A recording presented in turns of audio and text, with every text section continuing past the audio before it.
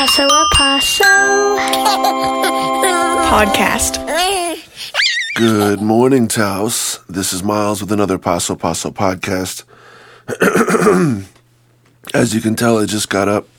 Hope you're having a good morning and wanted to preview the episode we're about to listen to with a little bit of insight and information ahead of time.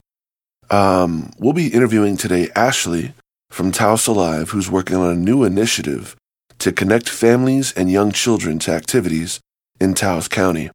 Now, I have to confess that I've been a part of this process and setting it up for a while, as I also work with Taos Alive, which is an organization that is part of the outreach arm of Holy Cross Medical Center here in Taos.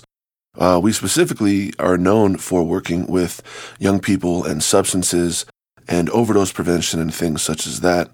However, as many people are saying increasingly nowadays, you can't just tell people what not to do.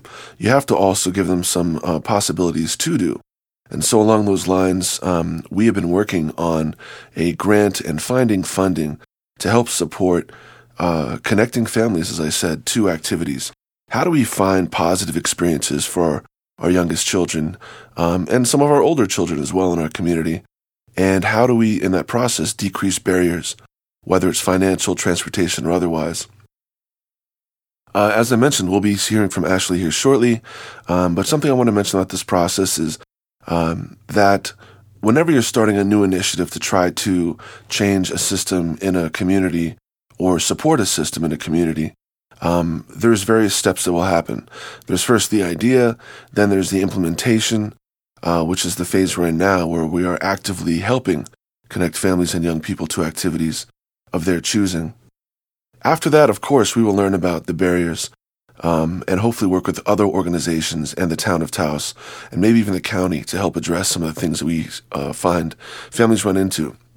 Enrolling in sports or activities in Taos can be expensive, and although we are not looking to create any new fund or transportation company or things to address those issues, we do hope to help push those needs to the forefront of this discussion as we continue to do this work. So with that being said, thanks again for listening to this episode. Hope you're having a wonderful day. If you're listening on KNCE, good morning, and let's get started with the interview.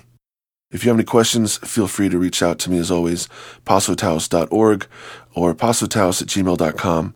And although this is on the radio, for those of you who have a smartphone, you can look for a podcast on your phone. Chances are you'll find an app. And if you search for Paso Taos, it'll come up and you can subscribe and listen to these episodes whenever you'd like. Thanks so much. Here we go. Hello and welcome to another episode of the Paso podcast. This is Miles, and I'm happy to be back with you here today with a new guest who we haven't heard from yet. As you know, that's always my favorite, and hopefully it's new and refreshing for you as well, the listener. While I'm saying that, shout out to KNCE for always airing this, and Howie, thank you so much. On this episode, we'll be speaking with my guest here, who I will let introduce herself, as I always do, and hopefully it'll be informative and helpful to you as it's a new opportunity for Taos. Hello and welcome to the podcast. And how would you like to introduce yourself? Hello, Taos community. My name is Ashley Gayor, and I'm new with Taos Alive, and I'm introducing a new position of a youth service navigator. Awesome. And so we'll talk a lot about that role and what it means, but how would you discuss or describe rather what a youth service navigator is?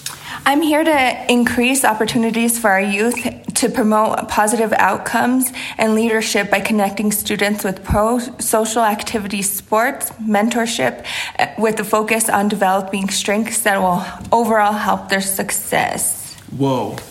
That sounds like a lot, but it sounds like it's also mainly positive things, right? I mean, because you're a parent. How would you kind of paraphrase that? Yes, so I am a parent. I have a 4-year-old and a 9-month-old. So it came to my understanding that it's a struggle for Taos community to find sports and other activities to get our kids into. So I wanted to be that kind of hub that helps families, gives them that support, as well as mentors these kids to help them make better, healthy life choices. Totally. And so Taos Alive is known historically for doing things related to drugs and youth and prevention and all that. But it sounds like this is kind of a new direction. Is it something that you see as being a new opportunity for the community that you're providing through doing this? Yes, and I feel like I've done a lot of outreach to different schools, different organizations, to try and just tie everyone together and get us all on the same page. So we as a community are able to make those opportunities well known to everyone. And why is this sort of youth services navigator opportunity important to the community? Well, Miles, I think with getting kids involved in different sports and activities, it helps them in their school life and their social life, and it just overall builds them into adults that we want to see out here. So you grew up in Taos. I imagine you have a lot of context for the role that this role of yours now has for the town. What are some positive activities or sports or things that you might have engaged in when you grew up here that made an impact on you? Yes, so I was a dancer all through school, and I feel like that gave me the background to be able to be a better worker. It gave me that mentorship that I really needed and to help me pass school and complete it. That's awesome. I mean, that's part of it, right? Is that, a lot of times in Taos, especially some of the work that I'm involved in, we focus on the negative, right? Oh, the kids are doing this, they're doing that. Oh, this is a problem. We should be scared of that. And this sounds like it's bringing something positive to the mix. So what sort of activities have you learned about or been able to propose to folks or that you've connected with so far? So I've been in contact with the municipal schools to see what kind of sports, because what's great about Taos is those charter schools and those other schools that aren't big enough to have those sports are able to reach out to them. But I have also done my due diligence to find out other outside sports and activities that are offered throughout the community. Very cool. And so when I think about this, I'm imagining things like baseball, art, theater. I'm wondering, that also leads me to think about summer programs. Are you aware of maybe what might be going on this summer? Because I imagine that some of our listeners here, especially on the radio, might be curious as school lets out here for their own kids. Yes, we are looking forward to summer camps. Right now, we are kind of still in that border time where everyone's kind of trying to get those dates out for us. But I have been in touch, and we are looking forward to giving out parents emails that let them know what's going on in the community. Awesome. And so what is the way that those parents have found you to engage with these opportunities? So you could either reach out to me directly, and my email is Ashley, ASHLEY, @taosalive.org, or you could contact us through our website, and that you could contact that through contact@taosalive.org as well. Cool. Thank you. And what has the response been like? Have you talked to some parents and how do they understand what they're looking for? Or? Yes, a lot of parents have ideas, and a lot of students have ideas of what they want to do. So with that combined, we're able to customize it for your own students' wants and needs. That's awesome. What if my kid's into something weird, like I don't know what I want to enroll in, but I like playing with rocks or I like playing in dirt?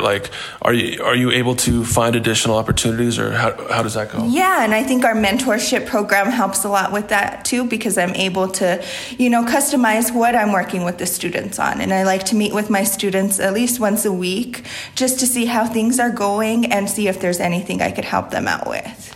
That sounds great.